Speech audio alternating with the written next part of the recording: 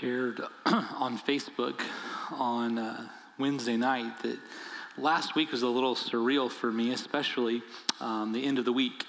I had the privilege of getting to go and share to a group of 10 juniors and seniors in the Theories of Biblical Preaching class at my alma mater for undergraduate work at Johnson University. And so it was surreal because about this same time of year, in 1997, I was sitting in a chapel service at the top of the hill at Johnson University in what was the chapel. It's now been condemned and they're going to repurpose and tear down and repair. But I was sitting in a service there on a Wednesday night when a student by the name of John Pape preached his senior sermon. They used to allow seniors on the preaching program to share a message in front of the whole student body. And I was sitting there that night and he preached on Luke chapter 9, verse 23. If any one of you wants to come after me, he must deny himself, take up his cross daily, and follow me. And he made several points of application in that message, of which most of them I don't remember. But the one that I do remember is that he said that there are some of you here tonight who have been resisting taking up the cross of full-time ministry to preach and to teach, to serve as youth ministers and preachers and children's ministers. And there was something in that moment as he was teaching and preaching, and I can't explain it any more than, like, there was a sense of that something grabbed a hold of me inside, and it was just like, Craig, he's talking to you. And if you knew my story up to that point, I had resisted even thinking about working in a church full-time. I didn't have all the best experiences with pastors and preachers and their families, and I didn't want to be one of those pastors and those preachers. And I was even chosen by my senior class for a senior superlative, which was the most likely to become a preacher. I don't know if they still do this, but at that time, for our high school yearbook, again, this is like 1996, they said, Craig, we want to take a picture of you and put your picture in the yearbook, and underneath it, we're going to put most likely to become a preacher. And I said, no way. And so they had to find somebody else. I went off to Johnson to be a teacher on the teacher's education program. I was going to teach, I was going to coach, and that didn't work out. And so there I found myself on that hill about this time of year in 1997, and John was preaching, and I just sensed that he was talking to me. And so I left chapel that night. I can remember seeing my breath in the air, and I just walked down the hill and around the campus. For the better part of an hour, I wrestled with God. God, I don't want to be a preacher. I don't want to work in a church. I don't want to do these things. And I should have read Genesis, because I realized that if you wrestle with God, you lose every time. And so at the end of that night, in lots of conversation and prayer with God around that circle, I said, okay, I'll go to the registrar's office in the morning and I'll sign on to the youth ministry preaching program. And the rest of it continues to be history, his story as he works it out in my life. And so I'm back on that campus this week, similar time of year, preparing to share in a class of people who are going to be youth ministers and preachers and children's ministers. It's like this powerful full circle moment that reminded me of how God wants to work in our lives and get a hold of our hearts in a number of ways. It's not always for ministry. It's sometimes for something else, a lot of times for other things, but how he leads and works and leads us on adventures together. And so for that reason and many others, I associate East Tennessee, Knoxville, Sevierville, Gatlinburg, Pigeon Forge with adventure. There's something in me that kind of comes alive when I get near the mountains. I don't know what it is, and that may surprise you. I don't exactly look like a mountain man. I can't grow a beard, but I love being near like mountains and rugged terrain. There's something about seeing this gravel road that kind of disappears up into the steep mountain that I want to go see what's up there. I want to go climb it. I want to go see what's going on. And so this kind of adventuresome spirit comes alive in me, not just because of how God got a hold of my heart there, but because of just the scene greenery, and you can stand on part of the campus and look out on a clear day, and you can see the outline of the Smoky Mountains, and it's just like this place of adventure. So I'm down there this week, and for 3 or 4 days at the end of the week, and not only do I have these feelings of nostalgia and remembering and thinking about the rugged mountains, but I'm seeing these rugged vehicles, which there's just something about a truck or a rugged SUV in East Tennessee with all-terrain tires and adventure rack that just is like, hey, this is incredible. And so if I ever were to live anywhere other than the Midwest, it would probably be somewhere near the mountains. I know that people say you're either a beach person or a mountain person, and I am a mountain person all day. There's something about that adventure. I'm captivated by adventure brands. In my lifetime, I'm 44. I think, is that right? Yes. I'm 44. I can't do math quickly sometimes. And I've seen the rise of so many cool adventure brands. I don't own a lot of the stuff, but it's neat. Like Yeti markets themselves all about adventure. And I think about Patagonia and the North Face and Merrell and Columbia. And the list goes on of these things that they want to outfit you for the adventure. The closest I sometimes get to adventure is our little SUV.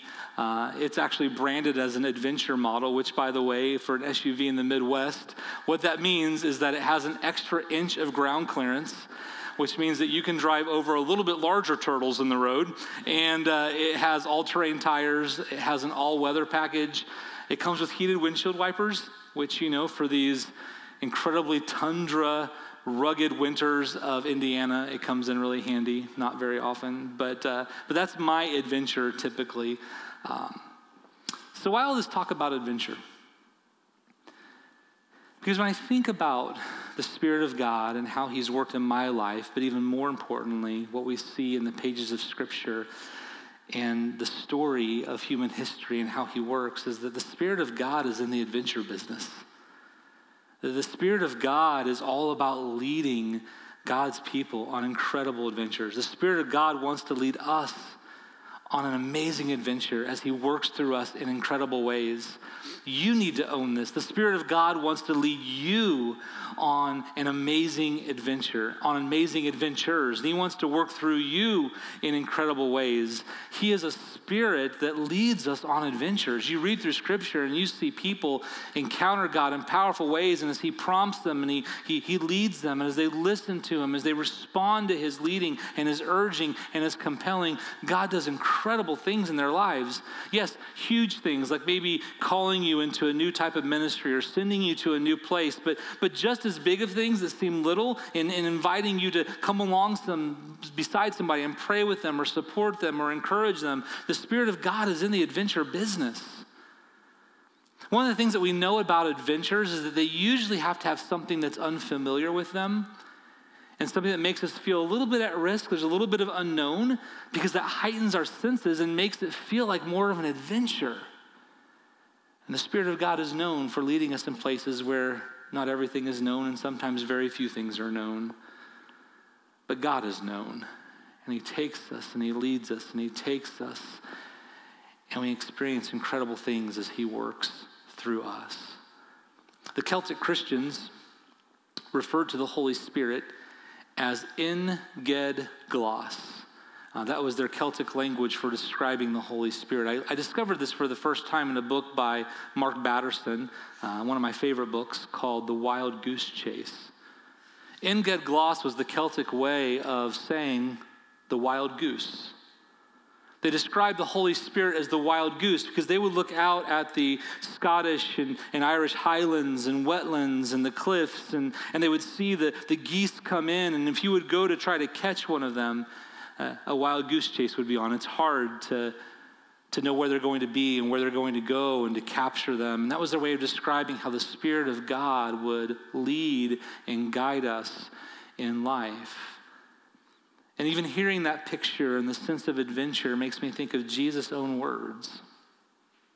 We turn to John chapter 3 a lot for one of our favorite, most famous passages. John chapter 3, verse 16 reminds us that God loved the world so much that he sent his one and only Son to die for us. He gave us his one and only Son, that whoever would choose to believe in him they wouldn't die forever but have everlasting life. And we love those words because of the hope that they proclaim.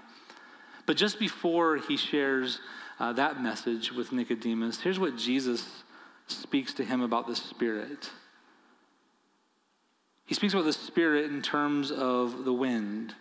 He says this in verse 8, "The wind blows wherever it pleases. You hear its sound, but you cannot tell where it comes from or where it is going. So it is with everyone born of the Spirit." Everyone born of the Spirit. Everyone in whom the Spirit of God dwells is carried along like the wind. You can hear it sometimes. You can see its effect in the trees. But to nail down where it comes from or where it is going, it's an adventure. And that's what it's like to be led and to be blown along and to be carried along by the Spirit of God. Where will he lead next? What will he compel me to do? How will he lead me through his word? What adventure is he going to send me on? The Spirit of God is in the adventure business. There was a commentator, a pastor who wrote a commentary on the book of Acts. His name's R.K. Hughes. And he says that the Holy Spirit is God's hitchhiker. Like he's just always ready for a new adventure. It's this idea of have spirit, will travel. Like where am I going to go next? God, what are you going to do? Do we have that sense of the Holy Spirit ourselves? In the first week of this series, as we continue this long look at Acts, we're in this mini series on the Holy Spirit, we saw that the Holy Spirit is a prominent role player in the book of Acts. And probably, if we're honest, he's not just a prominent role player, he is the lead role player. Because the Holy Spirit is God's agent, God's presence with us, who allows us to continue the mission of Jesus in this world as he works it out through his people to bring about the things that matter to the heart of God, to bring his kingdom come, to help his will be done on earth as it is in heaven. And that unfolds across all of the records of the book of Acts. He's the lead role player. We saw last week that Holy Spirit wants to work in us. He wants to do his renovating work in us. He wants to shape us and transform us and help our beliefs and our attitudes and our actions to come into alignment with Jesus. He wants the character of Jesus, the character of Christ, to be reflected in us. So he does that renovating work. He uses his word. He uses other people to help shape us and mold us so we look more and more like his Son. And this week we're going to look at how he wants to work through us. And as we allow him to work through us, he takes us on this incredible adventure. We could turn to many places in the book of Acts to look at the adventure that the Holy Spirit wants to lead us on. A few places that came to mind, I thought, well, we could go to Acts chapter 10 if we wanted to.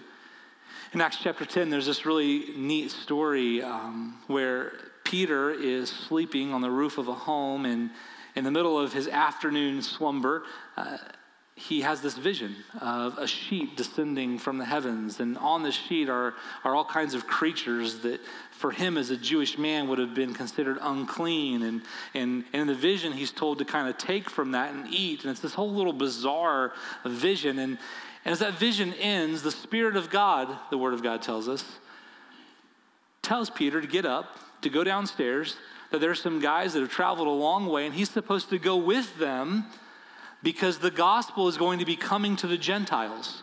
So he's just had this vision about how unclean things can be eaten, and now he's going to be going to a people that as a Jewish man he would have considered as unclean, and they're going to get to receive the gospel. And it's the Spirit of God that says, hey, get up from your nap and get up from this really weird vision and go with these guys you don't know, and while you go with them, you're going to come to this man, Cornelius. Oh, by the way, he's a pretty elite guy. Like he commands soldiers. People answer to him, and you're going to get to tell him about me. Isn't that amazing? But we're not going to go there. We could go to Acts chapter 13, and we could see how Paul and Barnabas are worshiping with the believers in Antioch, and the Spirit of God stirs the hearts of the leaders there and says, we want you to pray over them and set them apart to carry the good news of Jesus throughout the world. And then following that, it says this in verse 4 of Acts chapter 13, the two of them, this is Paul and Barnabas, sent on their way by the Holy Spirit, went down to Seleucia and sailed from there to Cyprus. And it just speaks about the journey they go on as the Spirit of God leads them. But instead of looking at those accounts or any other large or small accounts as God's Spirit works through, I want to linger in Acts chapter 8 this morning. Acts chapter 8 tells the story of Philip and others, but Philip primarily, and how the Spirit of God led him on an amazing adventure and worked through him in incredible ways. I want to look at these accounts in Philip's life because I want you to be impressed as I have been this week, that the same God that's at work in Philip's life is at work in yours. And the same God that took Philip on an amazing adventure and worked through him in incredible ways is doing and prepared to do the same in you. A little background on Philip as we move into Acts 8. In Acts chapter 6, you may recall that there are some widows who are in need of care. And so the Jewish widows are being treated really well, but the Greek widows are being ignored. And so the apostles say, this isn't good. Let's get some men who are full of the Holy Spirit and full of wisdom and let them have this task of taking care of these widows so no one gets neglected. They'll distribute the food fairly and rightly and in a God-honoring way so we can focus on preaching and teaching. And so select 7 men. The first man mentioned is a man named Stephen, and the second one mentioned is a man named Philip. Well, Stephen's story continues in Acts chapter 7, where he preaches this incredible sermon, but it angers religious leaders. We looked at this several weeks ago in our School of Acts series, and he ends up being stoned and killed because of his testimony about Jesus. So Luke then turns to Philip, the second among the 7 that is mentioned, and I was curious this week as to why this is Philip, the servant from Acts 6, and not Philip the apostle mentioned in the list of disciples. And you may have that same question. And so just to give you kind of the case for Philip being among the 7, first is that Acts chapter 8 tells us in the early verses that when persecution broke out against the church in Jerusalem, all except the apostles were scattered throughout Judea and Samaria. So the apostles didn't get to leave right away.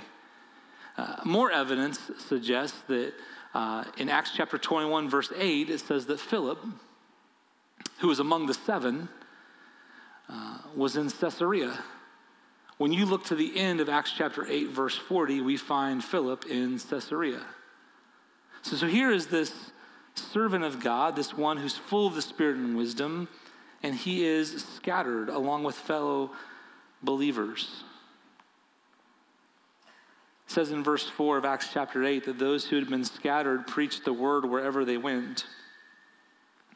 Philip went down to a city in Samaria and proclaimed the Messiah there. When the crowds heard Philip and saw the signs he performed, they all paid close attention to what he said. For with shrieks, impure spirits came out of many, and many who were paralyzed or lame were healed. So there was great joy in that city. A couple of things to note here. One, that those who had been scattered preached the word wherever they went. That word preached is the word we get gospel from, the word we get evangelism from. It's a word that means to herald or to tell or to proclaim the good news, the message about who Jesus is, what he has done, what it means for us, what he wants to do through us and for the world. And so here are these believers who are scattered by the persecution. And what do? They just can't wait to tell other people about Jesus. Another interesting aside here is that I am guessing that when great persecution breaks out against the church in Jerusalem, there are some anxious people. There are some weary people. There are some people confused at why difficult times have to come to them, why they have to leave places they're comfortable, and why they have to go to places they don't know. But God uses that persecution, and God uses that dispersing to accomplish his mission. And something that you and I need to be aware of is that when difficulties come in our life, we won't often know why God allows them, but we can know that God will use them to accomplish his mission and his purposes. And just as this was true in the first century AD, it's true for us today. in 2022. It'll be true in 2023. It'll be true in 2024. And so as you look out at our world, as you look out at our country, as you look out at your life, and you wonder, what on earth can come from this, God? This is not what I want. This is not comfortable. Know that God will use it, even if we don't understand the why. As we are faithful, we experience and come to see his faithfulness even more. So God uses Philip. He's one of these that gets scattered, and he goes out and he proclaims in Samaria the Messiah. He proclaims Jesus. Like, we're seeing the fulfillment of what Jesus promised in Acts chapter 1, verse 8. That you will receive power when the Holy Spirit comes on you, and you will be my witnesses in Jerusalem, in all Judea, and Samaria now, and then to the ends of the world. And what's really neat with Philip is he gets to be a part of not only being his witness in Jerusalem, not only being his witness in Judea and Samaria, but he will share the good news of Jesus with an Ethiopian and be one of the first to help the good news go to the furthest reaches of the world. And that's the story that I want to focus on in our last moments together. It's in Acts chapter 8, verses 26 to 40. And it just helps us see what it looks like to allow the Spirit of God to lead us on an amazing adventure and work through us, and the incredible things that happen because of it. Acts 8:26 says, "Now an angel of the Lord said to Philip, go south to the road, the desert road that goes down from Jerusalem to Gaza." So he started out, and on his way he met an Ethiopian eunuch, an important official in charge of all the treasury of the Kandake. Your Bible may have a word that says, it looks like Candace, but it's pronounced Kandake. It's a dynastic term that means queen of the Ethiopians. It's not a personal name. This man had gone to Jerusalem to worship, and on his way home was sitting in his chariot reading the book of Isaiah the prophet. The Spirit told Philip, "Go to that chariot and stay near it."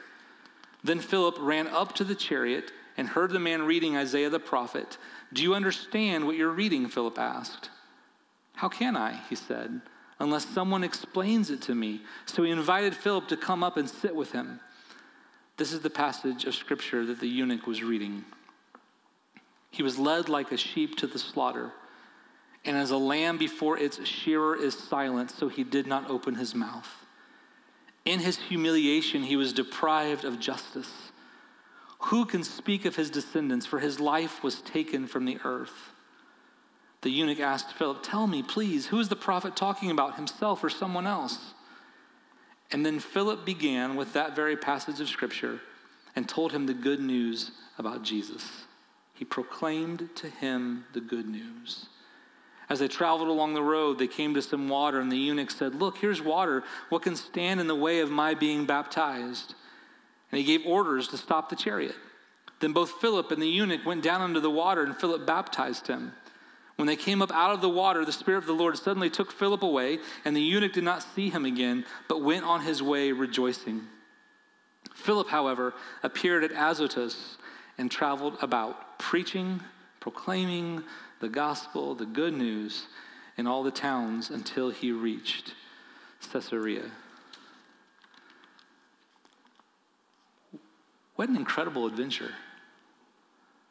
If you think about the story, here is a man, we're told he's an Ethiopian eunuch. He's on his way from Jerusalem back to Ethiopia, having worshiped God in Jerusalem. And he encounters a man who suddenly starts running alongside his chariot and engages him in conversation. And in that conversation, he grows to understand the fullness of the faith that he's begun. That it's not just about Abraham, it's not just about Isaac, it's not just about Jacob, it's not just about the children of Israel. That it's more than being a Jewish convert, that there is a man who came from God, who died for his sin, and comes to give him life.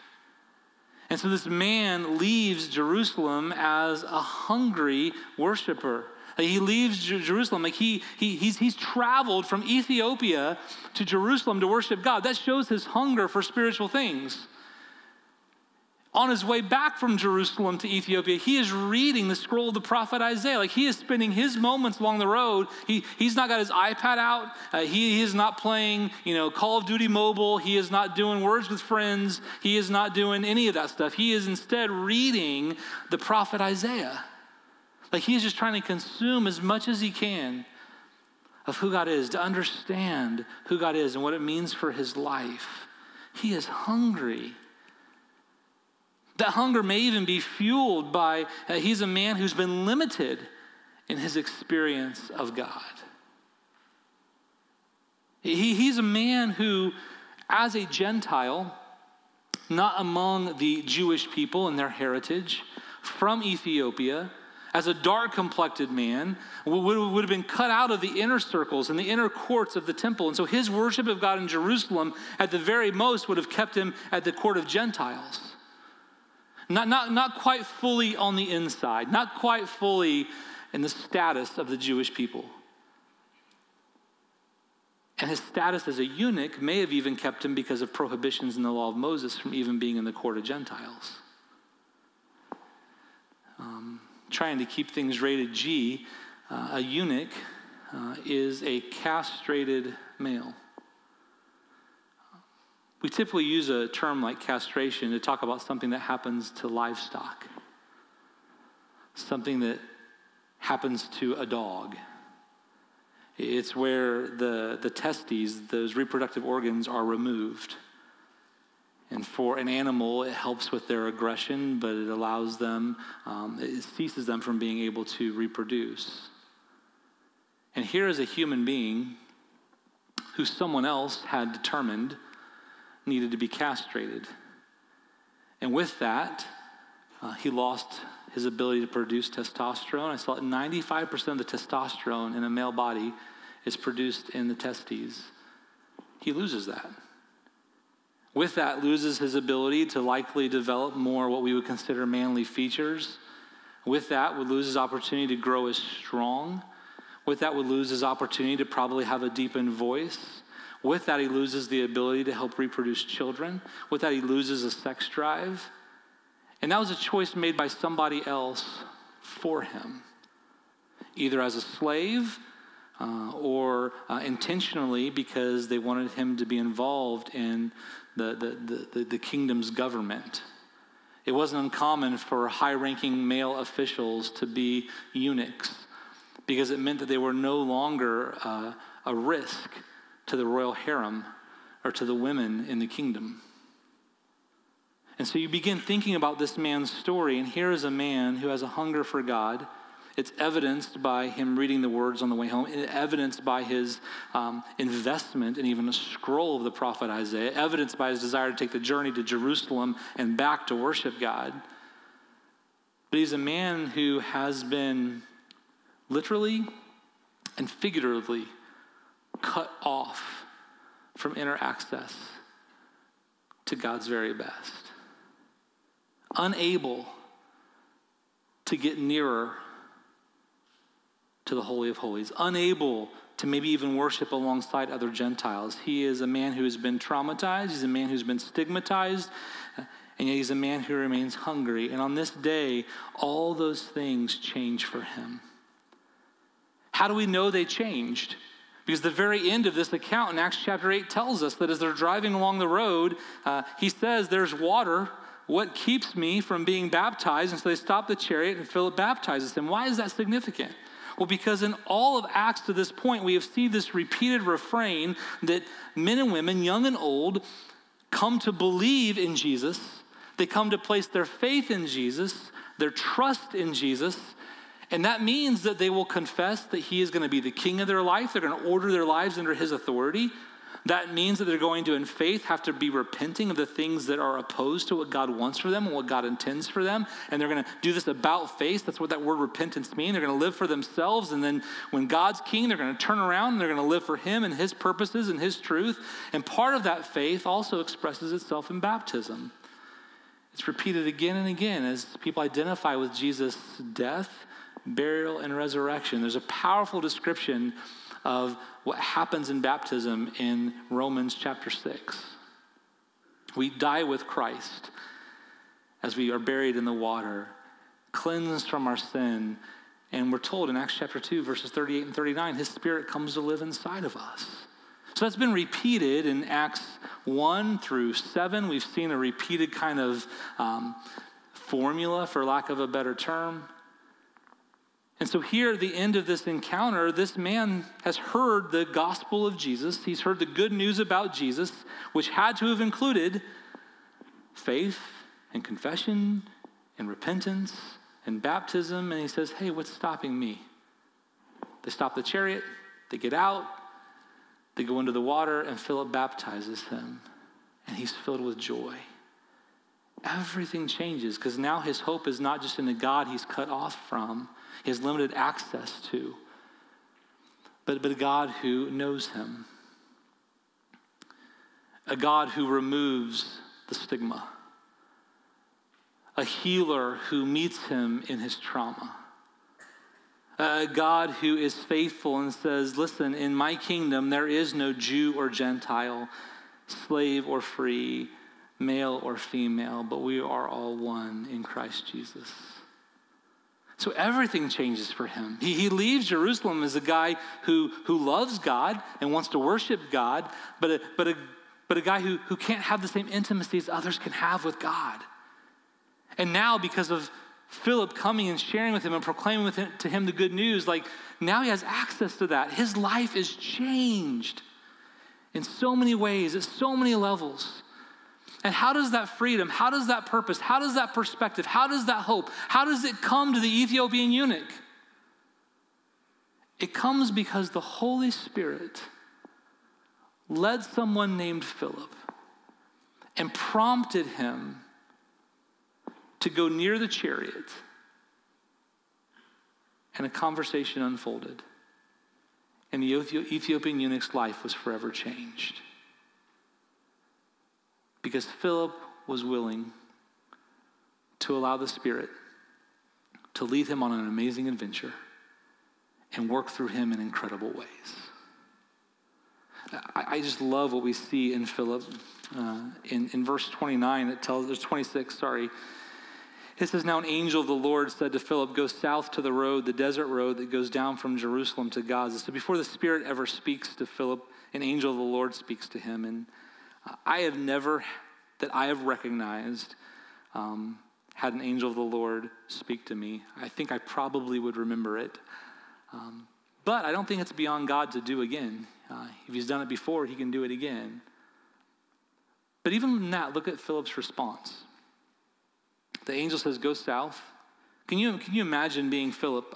If you read Acts chapter 8 and you see the great response to his faithful proclamation of the good news, many are coming to know Jesus. Like, if I'm Philip, like, let me just stay in Samaria. Like, this is going really well. And the angel of the Lord says, I want you to leave this that's going so well, and I want you to go to the desert. But who's in the desert, God? Well, just go. But we don't see Philip ask all those questions. We just simply see his response. Verse 27, so he started out. God leads him and he responds. Verse 29, the Spirit told Philip, go to that chariot and stay near it. And look at Philip's response. Then Philip ran up to the chariot. We may not have the opportunity for an angel of the Lord to speak to us. But if we trust and follow Jesus, we're guaranteed to have his Spirit inside of us who will speak to us and lead us. Now, we don't know if Philip heard an audible voice. I know people will say they've heard God speak to them, and I don't doubt that. I have never heard an audible voice myself. But there have been many times where I have sensed deep inside that God wants me to do something, and I believe that that's the Spirit leading. One of those times was that occasion on that hill at Johnson University. So whether it was a voice or whether it was this inner compulsion, whoever told this story to Luke made it clear that it was the Spirit that was leading Philip, and the Spirit led Philip to go to that chariot, and he did. And because the Holy Spirit led, and because Philip responded, because Philip heard, because Philip listened, an Ethiopian eunuch's whole world changed that day.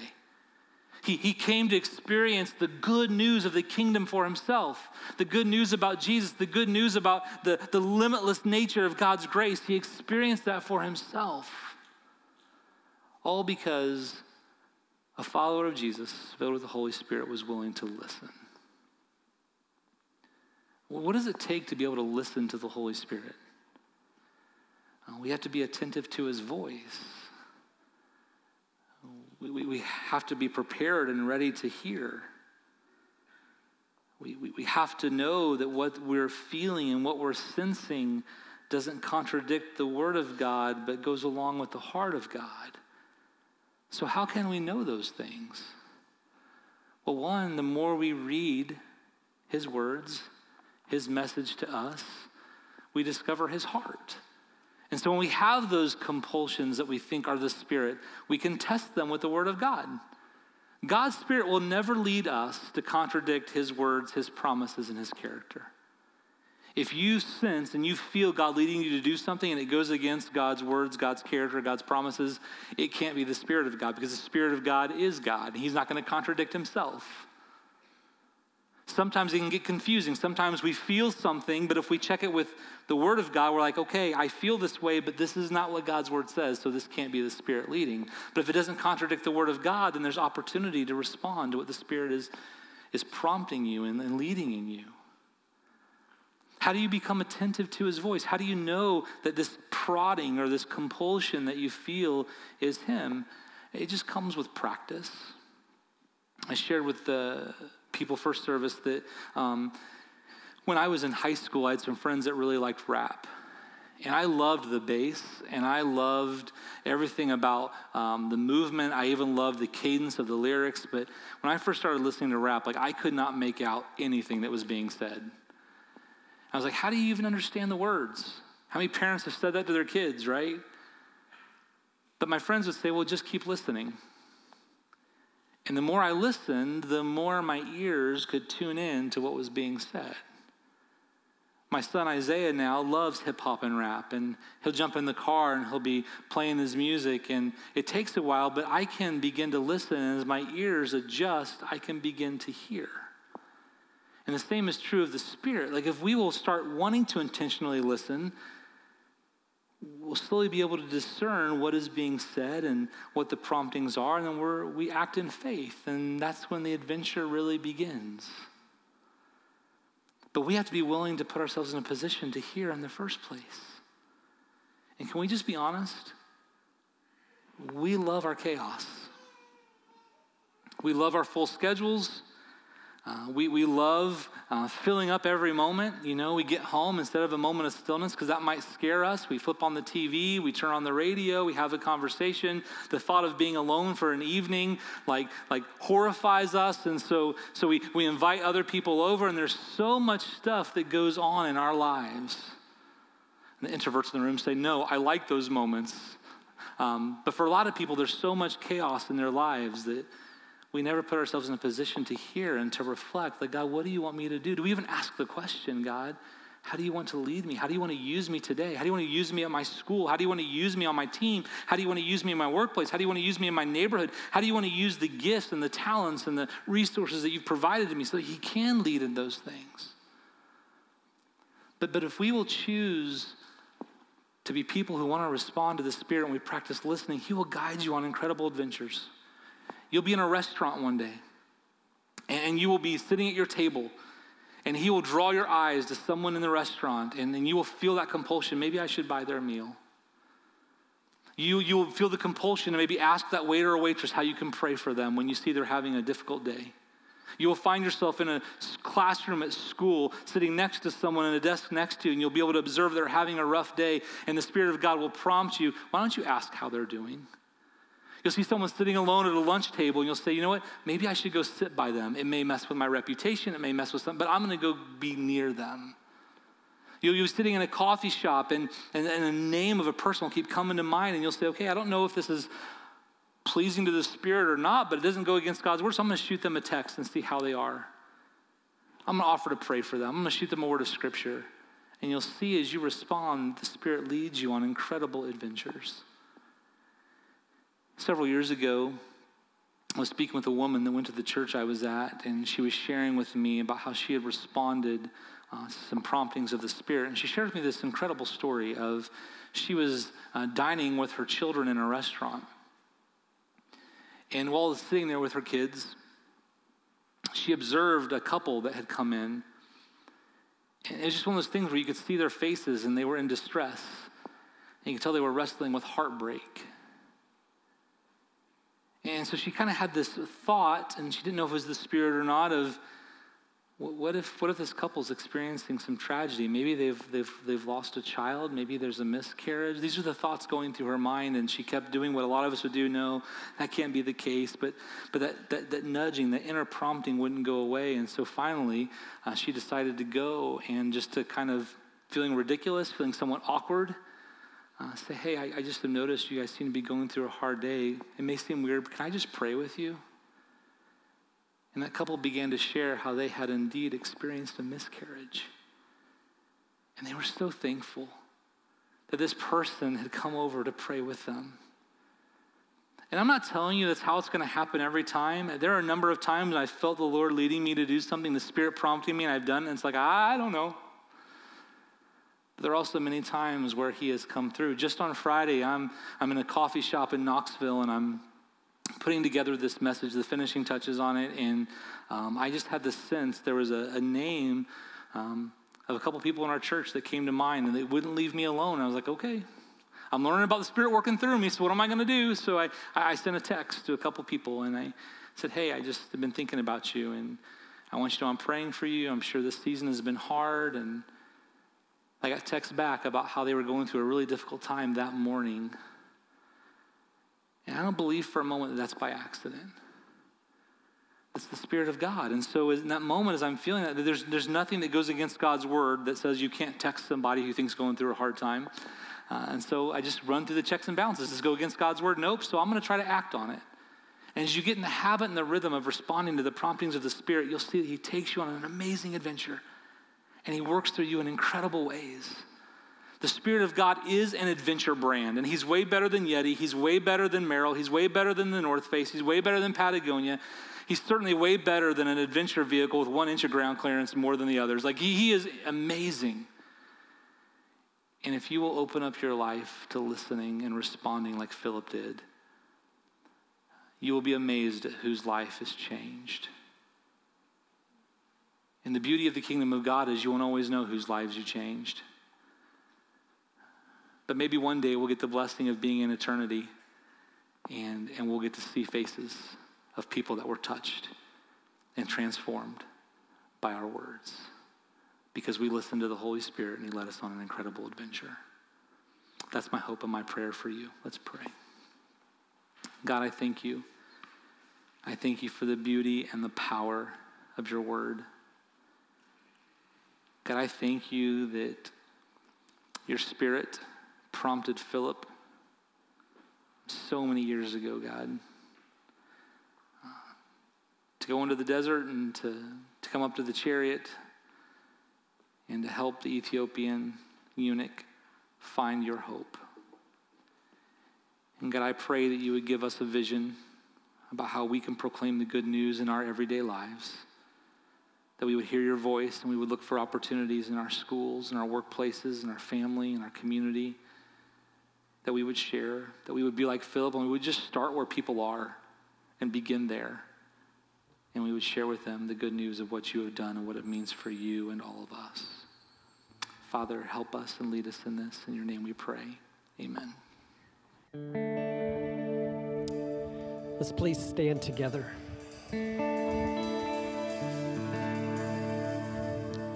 I'm fighting the urge to jump into a rap song, so.